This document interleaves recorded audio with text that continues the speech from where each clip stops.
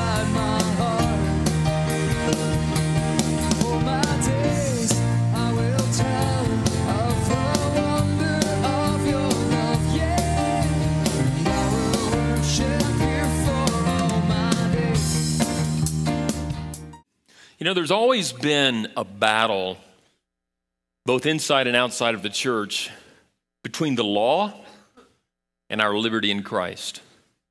The law is the Old Testament, many believe. The law are the standards that are set by God, not only in the Old, but also in the New Testament as well. There are some standards, some qualifications, some ways in which the Bible speaks and addresses us and how we then should live as followers of Christ and those of us who believe in Jehovah or God or Yahweh. But then there are those who want to then sort of highlight the liberty that we have in Christ and then command that we're no longer under the law, but we now are under liberty and we're under freedom, and that there's no correlation now to the freedom and the liberty that I have in Christ and the law. And as a matter of fact, if you want to be legalistic and hold up the standard of the law, then I want to point out some strategic, specific things that are in the law that you're not abiding by today. And so they seek to justify their liberty or the claim that they have or the misunderstanding they have in their liberty in Christ in response to those of us who still say, no, even though there's liberty, there's still the law. So what is our responsibility toward the freedom that we have in Christ, this liberty that we have in Jesus? Is it a matter of the legalism versus the liberty in Christ? Is there such a thing as a different interpretation, understanding the law in the way that we see it? How many of you watch television on a regular basis, especially you watch the news? Anybody get your news from television? How many of you get your news from the newspaper? Raise your hand. Any? Just from the newspaper. You guys are old school, okay? How many of you get it from television and only television? That's where you get all of your news. How many of you get it from the internet? Okay? It's a bunch from the internet. Not everything you read on the internet is true. You know that, right? But not everything that's reported on the news is also true. So we have to be really careful. But how many of you saw this week, I posted it on my Facebook page, about this doctor who works for Planned Parenthood and who is eating a meal while she is describing aborting babies, harvesting their body parts for financial gain. Before the course of the day, she has a list of organs, of body parts that she is looking for. And as she is performing the abortion of these babies in these wombs, she is using a sonogram or maybe some method of trying to determine where the best organs can be harvested from which baby that she is aborting, and she will intentionally pull the baby out by the feet, surgically removing the body parts as she is performing the abortion so that she can then later put them on the market for the highest bidder to buy. They're looking for lungs, looking for hearts. They're harvesting body parts of babies for sale. And when asked, what about the law? She said, it's subject to interpretation of the one doing the abortion. Is that true? Is the law that God has given us subject to the interpretation of the one doing the interpretation? Or does God have a standard by which we are then to judge all of our actions? Yes, we have freedom and liberty in Christ, but with our freedom, that freedom demands a responsibility to live righteously. Our liberty is not a license to interpret the law any way we deem necessary or any way the Supreme Court deems necessary to fit our cultural trends so that we might then live in accordance to a law that we have redefined, not the one that God has defined. When I saw that, I wept, I grieved, I was saddened when I heard this doctor talking about a fetus as if it was something that she could then cut and harvest for profit and for gain for Planned Parenthood. We have fallen to an all-time low in the United States of America.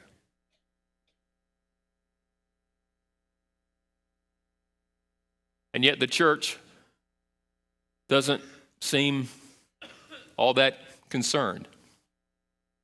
I spoke to a young man not long ago when I was in this debate over this funeral thing where we did not allow a homosexual LGBT group to sing at a funeral, who wrote me before the end of the day informing me that 50% of gays he knows are Christian. 50% of gays that he knows are Christians. While we are set free from the condemnation of the law, and we are set free from the control of the law, and while we are set free from the condemnation of sin and the control of sin, we have not been set free to get this liberty that we have in Christ to justify our sin and to reinterpret and redefine what sin is and what sin isn't. God's standards have not changed. And while we have a freedom from the law, we have a responsibility that demands that we live righteously under the lordship of Jesus Christ. My response to him is that while you can sin as a Christian, you are not then to continue to live in sin as a Christian. You see, as believers in our freedom, we are still sinners and we are still prone to sin. And because of that, 1 John 1:9, God says to us that if we confess our sin, he is faithful and just to forgive us of our sin and to cleanse us from all unrighteousness. The fact is that once we're saved doesn't mean we stop sinning.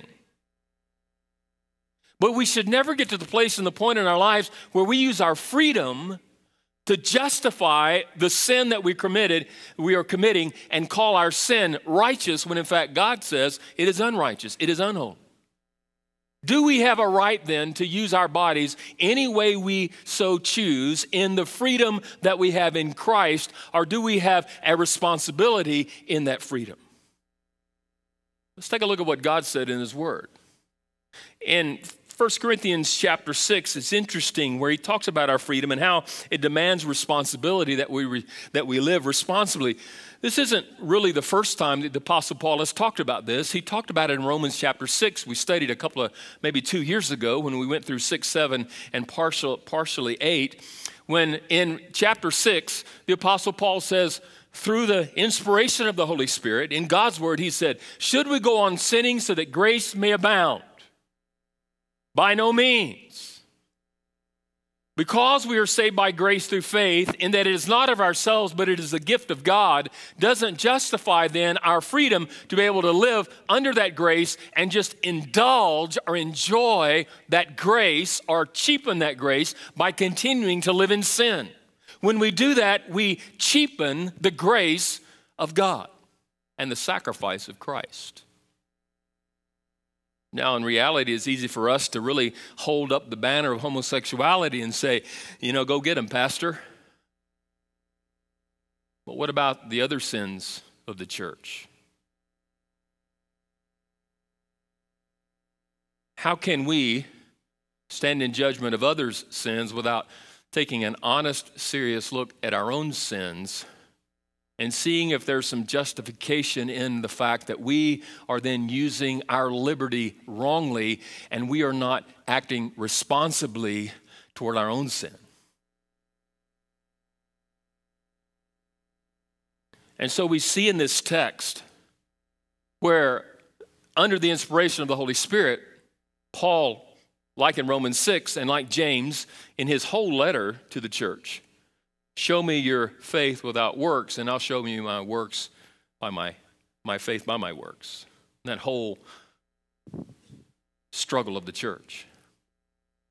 And so I want us to take a look at those of us who are in Christ today and how, because of our freedom, that freedom demands responsibility.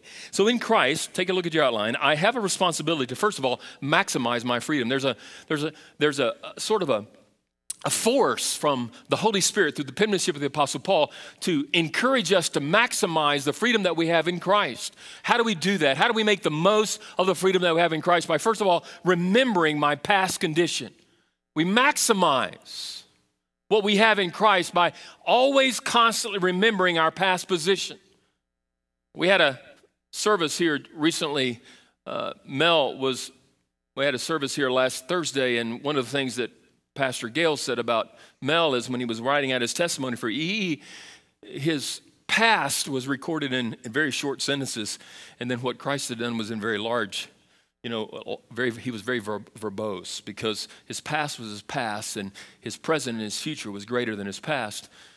And while that is true, we should never forget from whence we came from. It's important for us to understand, if we're going to enjoy the freedom that we have, to understand fully where we once were before we came to faith in Christ. And some of us were saved at very young ages, and so we don't have a whole lot of a past to forget. But those of you who were saved later in life understand fully what the Apostle Paul understood when he shared his testimony, remembering his past in countless of other writings to other churches in the New Testament, constantly referring and referencing his past, because he wanted to remember where he came from. And he's saying to us, remember from whence you came. Notice in the passage he says, Or do you not know that the righteousness will not inherit the kingdom of God? Do not be deceived, neither the sexually immoral, nor idolaters, nor adulterers, nor men who practice homosexuality, nor thieves, nor the greedy, nor drunkards, nor revilers, nor swindlers will inherit the kingdom of God. But notice the first part of verse 11, and such were some of you. He's writing to a church, and he gives a list of 9 particular sins. They're just sort of sins that are listed at random. They're not specific sins, but they're randomly listed, I believe, to qualify and condition all sin. And he said, but some of you, such of you were of this. And some, not all of them, but some to whom were a part of the church, some of these were involved in some of these sins before they came to faith in Christ. And such were some of you. You used to be like that. And he's bringing them back to what they used to be. There are ex-adulterers. There are ex-pornographers. There are ex-adulterers. There are ex-drunkards. There are ex-sinners. These are people that were once involved in these sins, but now through faith in Christ, they are no longer. And he's taking them back to where they once used to be. And there's a reason for that, because they're being tempted to go back to the old life, to where they used to be before they came to faith in Christ. And he say, now I want you to remember what you used to be and the enslavement of that sin. To remember your past helps you maximize the freedom that you have in Christ, because you remember what it was like to lay your head on your pillow at night and wonder about where you were going to spend eternity. You remember where your depravity took you and all of the consequences of that depravity. And so he's saying to maximize your freedom, you need to remember your past, but also we need to reflect upon our present condition. To maximize my freedom, I first need to remember my past, but I must also reflect on my present spiritual condition. He says in the text, but you were washed, you were sanctified, you were justified in the name of the Lord Jesus and by the Spirit of our God. Verse 11, and such were some of you. You used to be, but now you are. Now you are. That you were is in the past tense, and that you were, I like what one commentator said, it's a once and for all activity. You need to write that down. It's a once and for all activity, a once and for all. Once it is done, it is forever done. It's a once and for all. It's not an activity that is to be continually repeated, but it's a once and for all. For once you're saved, you are saved.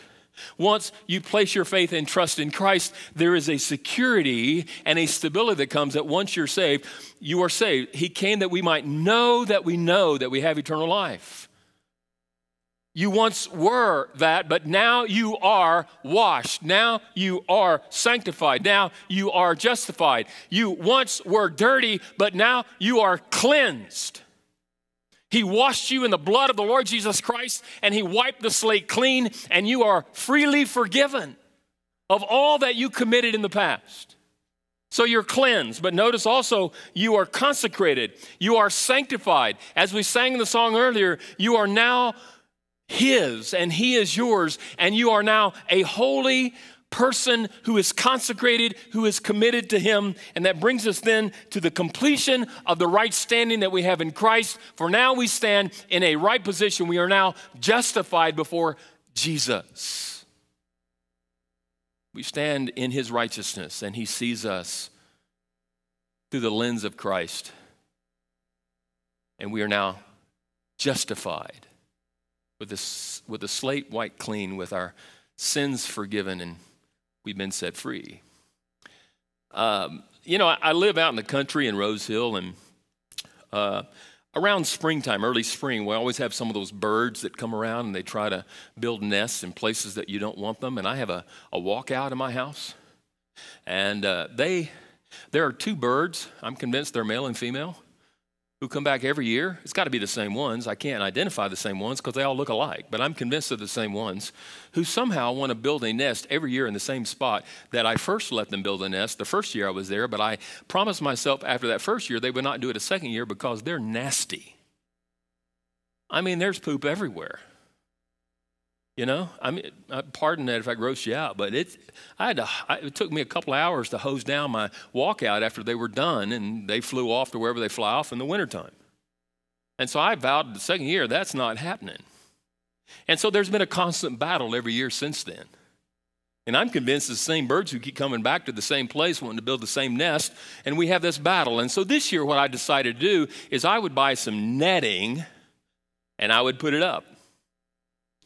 I waited a little bit too late, and they already kind of started a nest, and I knocked it out, and then I put the netting up. I went to Home Depot and bought the netting and tacked it up, and I had to leave a little place so I could walk in and out, I mean, I have to sweep it every time I mow, so I'm kind of a neat freak, so I like to do that, and so I made a little place where I could walk in and out. It wasn't very big, it was very narrow, but guess what? The birds found the opening. Yeah, and they had been there for about a week when I mowed the grass and realized what they were doing. Yeah. And so I opened the back door from the house into where the netting was, and I'm trying to spook them out through the little way that they found in. But in their panic, guess what? They couldn't find it. And they kept hitting the walls of the house and hitting the netting and not finding it. I tried to open a little bit more, but they still couldn't find it. But finally, after about 10 very long minutes, one made it and the other followed, and they were now free. They were enslaved. They were in captivity, but now they have been set free. We were once enslaved to sin. But Jesus made a way. He opened a path through faith in him to set us free. And now we must maximize our freedom by living responsibly for him. You were once in bondage. You were once enslaved. And there was a moment in time where he said, look, here's the escape. Here's the way out. I provided my son Jesus to die on a cross for you. And through faith in him, if you'll believe in him and trust in him, he will set you free. And when you did that, he cleansed you of your sin. He sanctified you and he justified your sin by putting your sin on the cross of Christ where he died in your place. He who knew no sin became sin for you and died in your place, so that you could be free. Paul is saying, people, don't be deceived. Don't fly back into the cage of sin, for you've been set free and live in that freedom. So we must not only maximize our freedom, but we must also maintain our freedom. For once we are set free, there's a responsibility that we have to live free. So how do we maintain our freedom? By first choosing the right option. There's a choice. Isn't it great that God didn't make us all robots where we just automatically do what he tells us to do? He created us in his image, and part of that image, I believe, is the freedom of choice. Even though he's a sovereign God, we have choices that we can make. Don't tell me or ask me how does that work. I don't know. But I just know it works. And so here we have a choice to maintain our freedom. And he wants us to be decisive in those choices. Notice he says in verse 12, all things are lawful for me, but not all things are helpful. All things are lawful for me, but I will not be dominated by anything. This phrase, all things are lawful for me, is a little phrase that they would repeat from time to time to justify what they wanted to do. Well, I can do this because I'm no longer under the law. All things are lawful for me now. I've been set free from the law. There are no consequences. There's no condemnation now. So therefore, I can just live my life any way I want to without any regard to what God says because I've been set free from the law. I'm under grace. So therefore, I am set free from the law. So Paul takes that little verbiage that you're using to justify their sin and their depravity, and he says, all things are lawful for me. It's kind of a rhetorical question, but not all things are helpful. I will not be controlled by anything. And that word not is a double negative in both of these sentences. Not. That means absolutely, positively, under no conditions are we then to make choices that aren't helpful. The word you may have in your Bible is beneficial. So the choices that we make must be beneficial. They must be conducive to spiritual maturity and spiritual growth, to progress in the likeness of Christ. And the concept and the idea, and I wish we had more time to talk about this, is that I'm not only concerned about my spiritual progress and looking and becoming more like Jesus, but I'm also to be concerned about the church and others. I have a responsibility here in not only making choices that are beneficial for me personally, but beneficial for the body of Christ, for the church, for the community of faith. I have a responsibility for others, and I must make those choices based upon what's not only beneficial for me, but what's beneficial for the church and the kingdom of God. And if it doesn't benefit the advancement of the gospel and my maturing and the advancement of the church, I don't choose it. For even though I have the freedom to do so, I consider the benefit that it brings to me, to the church, and to the gospel of Jesus in the community in which I live. But notice, all things may be lawful for me, but I will not be dominated by anything. I will not be dominated by anything. What is the last part of the fruit of the Spirit in Galatians 5? Love, joy, peace, patience, and the last one is self-control. Self-control. I will not be dominated by anything. And you can lose your freedom in Christ by allowing yourself to be dominated once again by sin. While you may not be condemned by that sin, it can control your life. Try looking at a little bit of pornography and see what happens. Tell that to an alcoholic who took just 1 or 2 drinks of alcohol. You can be controlled by your sin if you're not careful. And we must make sure that we make wise choices because we don't want to lose the freedom that we have in Christ, because if we're not careful, we can be dominated by things. You know what? Okay, let's talk about some very small things. Television, for example. Are you dominated and controlled by television? Can you function without it being on? Let's take your cell phones. Can you put them down for 1 minute?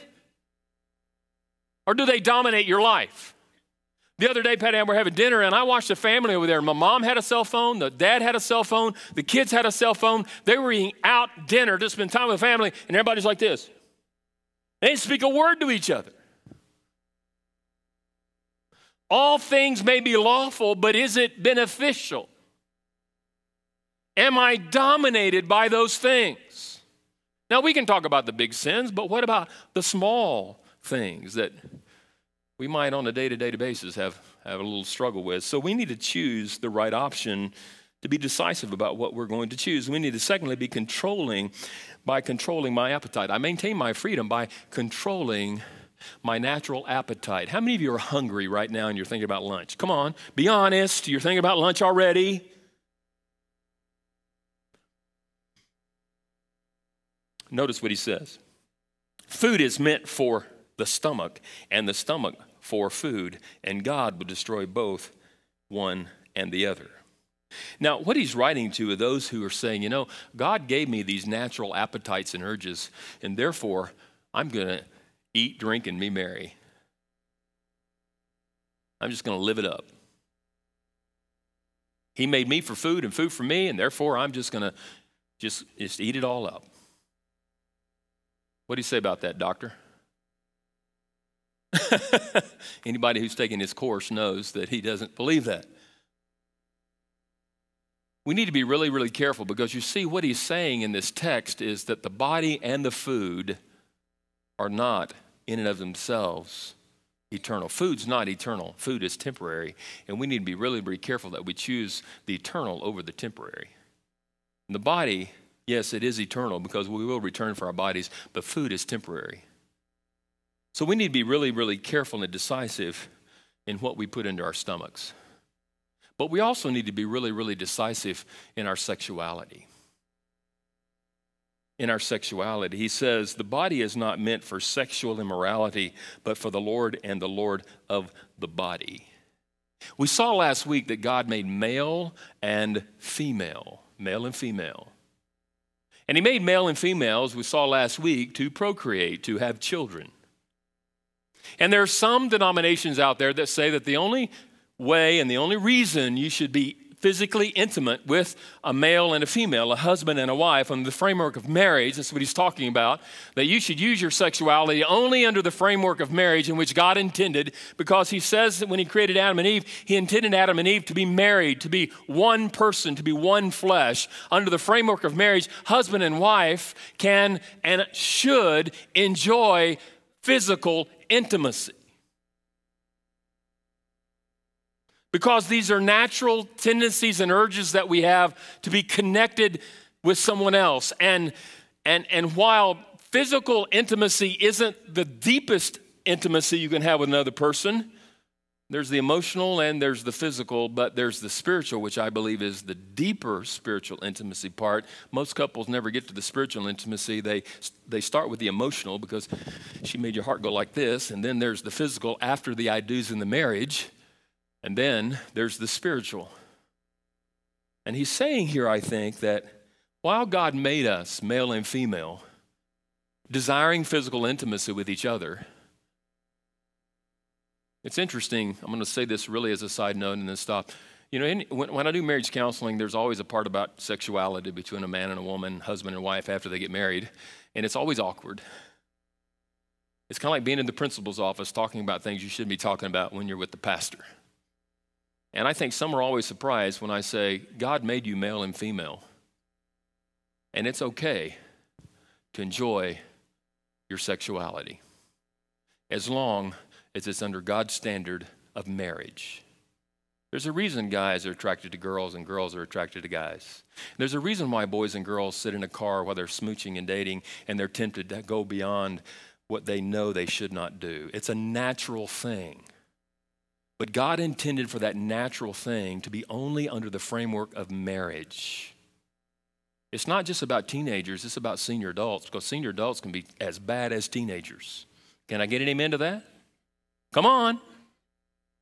Some of the unmarried senior adults out there, you guys fall in love and you're as bad as teenagers.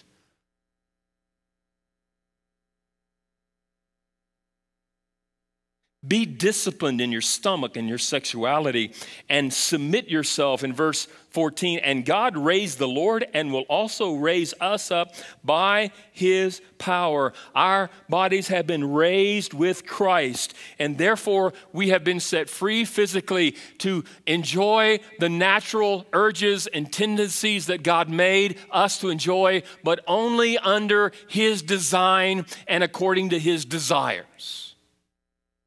I think that's what Paul's saying. Number 3, maintain my freedom by choosing the right option. By 2, controlling my appetites. By 3, committing my body to Christ. By committing my body to Christ. Your body doesn't belong to you. Listen to me, teenagers and senior adults. Your body doesn't belong to you. To do with it whatever you choose when you come to faith in Christ. It now belongs to Jesus. Notice what he writes in the text. Do you not know that your bodies are members of Christ? Shall I then take the members of Christ and make them members of a prostitute? Never. Or do you not know that he who is joined to a prostitute becomes one body with her? For it is written, back to Genesis where we saw last week, the two will become one flesh. But he who is joined to the Lord becomes one spirit with him. We don't become one flesh with Christ. We become one in spirit with Jesus. Notice the next verse. So therefore, flee from sexual immorality. For every other sin a person commits is outside the body, but the sexual immoral person sins against his own body. I think here he's saying that as we dedicate our bodies to Christ, we need to reconsider that our bodies actually in spirit belong to the Lord. We have been united with him in spirit. So therefore, we are one spiritually with Christ.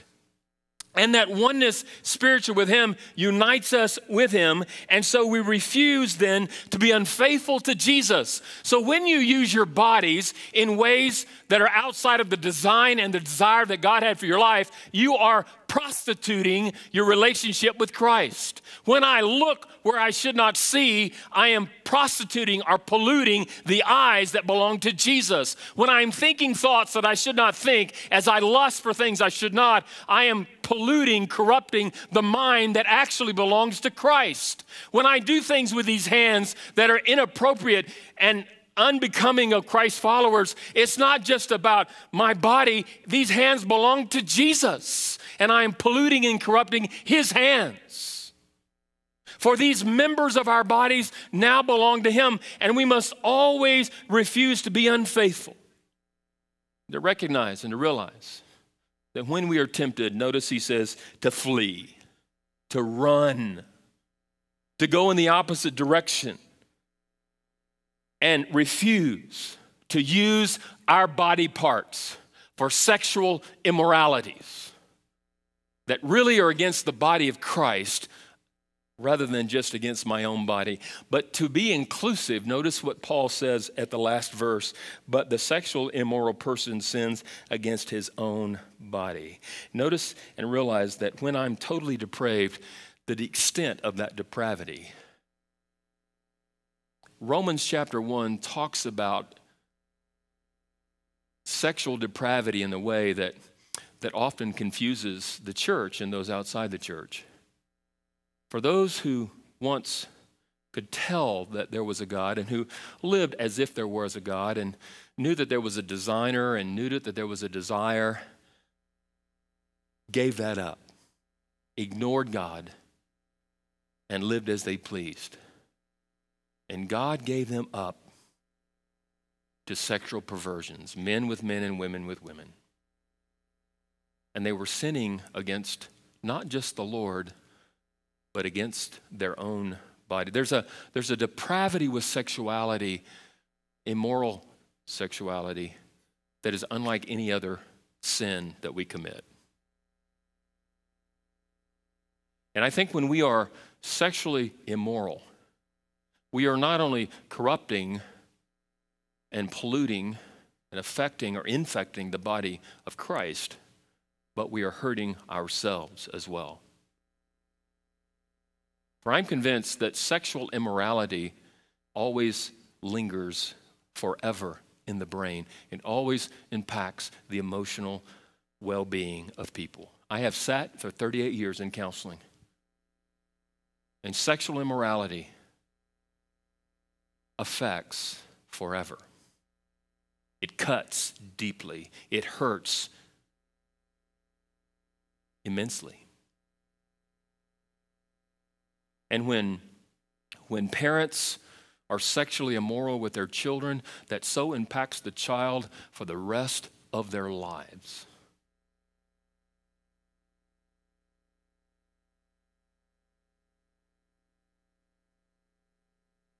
There's something about sexual immorality that affects the mind, the emotion, the heart, and the soul of a person and the people that you're committing it with.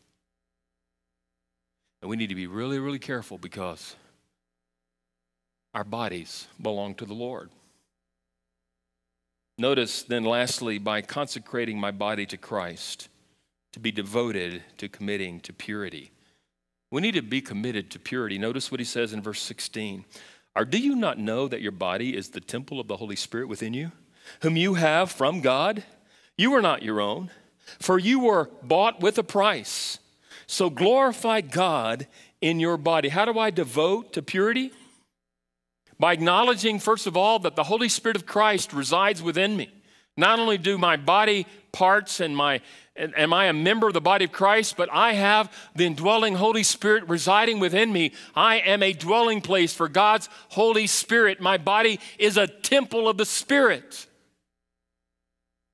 If you came in here this morning to worship and you saw someone with a sledgehammer starting to just beat up these pews, what would you do? Well, how could you do that to the house of God, you would say? No one here would think of destroying or damaging the body, the building called the church, because we consider this somewhat of a sacred place. But I'm here to tell you that you are a sacred temple in which the Holy Spirit dwells within you. And when you do anything to this temple, it is destructive to the Holy Spirit who dwells within you. Treat your body as the temple of the Holy Spirit, where he dwells within you. That's what Paul is saying. And affirm then that he is Lord over your body. Notice the words, you are not your own, for you were bought with a price. What was the price? The life, death, and resurrection of Jesus on the cross. It cost him his life. For God so loved the world that he gave his one only son, that whosoever believeth in him would not perish but have everlasting life. It cost him his life so that you could be set free. And once you are now set free, you are no longer enslaved to sin, but you're enslaved to Christ. Let me tell you something right off the bat. You're going to be a slave to sin or a slave to Christ, so you choose. What Paul says. And then lastly, notice we must always seek to glorify God with our body.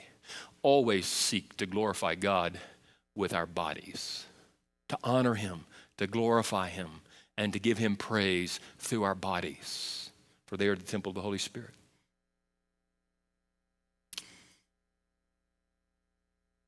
It gets cold in Wichita. Anybody know that? I know right now we don't think about that much, but it gets pretty cold. And in the wintertime, a couple of years back, I remember there was like 5 or 6 weeks when it was like almost zero. You guys remember that? It was cold.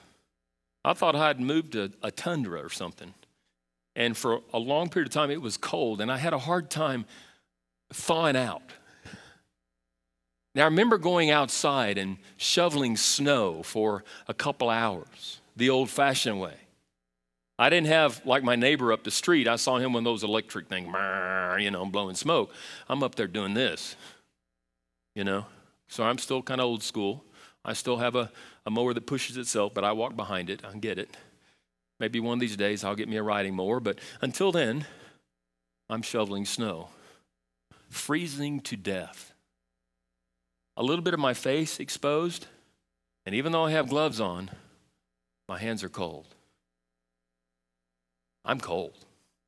I know if I don't go in pretty soon, I'm going to have frostbite.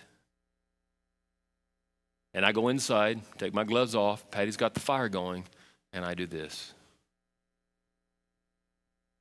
Why do I do that?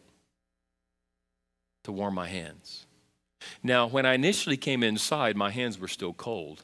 I come from the cold and into the warmth. And inside of the warm house, I take my gloves off and put them up against the fireplace to warm my hands. For just a moment, my hands are still extremely cold, but they're beginning to feel the warmth of the fire. And little by little, the cold is dissipating and the warmth is beginning to take over. And my hands are becoming warm like the fire. The point I want to make is this. We must get closer and closer to Christ, because the closest and the closer we get to Christ, the more like him we become. And if you remove yourself from him and in the coldness and the deadness of the world, your love, like the first church that Christ spoke of, you can lose your first love. Meaning you can lose your warmth. But as we nestle up against the fire and we stick our hands and our hearts and our minds and our lives there, pretty soon the coldness begins to dissipate and the warmth of the fire of Jesus in his spirit within us begins to reside within us and begins to slowly transform us into the likeness of Jesus. So today, as we observe the Lord's Supper, as our deacons come forward, I want you to bow your head and close your eyes for just a minute, and I want you to draw closer to the very presence of Jesus. And as you draw closer to the presence of Jesus, I want you to sense the warmth of his Spirit, who can cleanse you from all unrighteousness. It doesn't matter what you've done today. If we confess our sin, he is faithful and just to forgive us of our sin and to cleanse us from all unrighteousness. Snuggle up to the fire of the Holy Spirit in your heart today. And let the fire of the Holy Spirit purify your heart, cleanse you, consecrate you, and give you a right standing with Jesus today.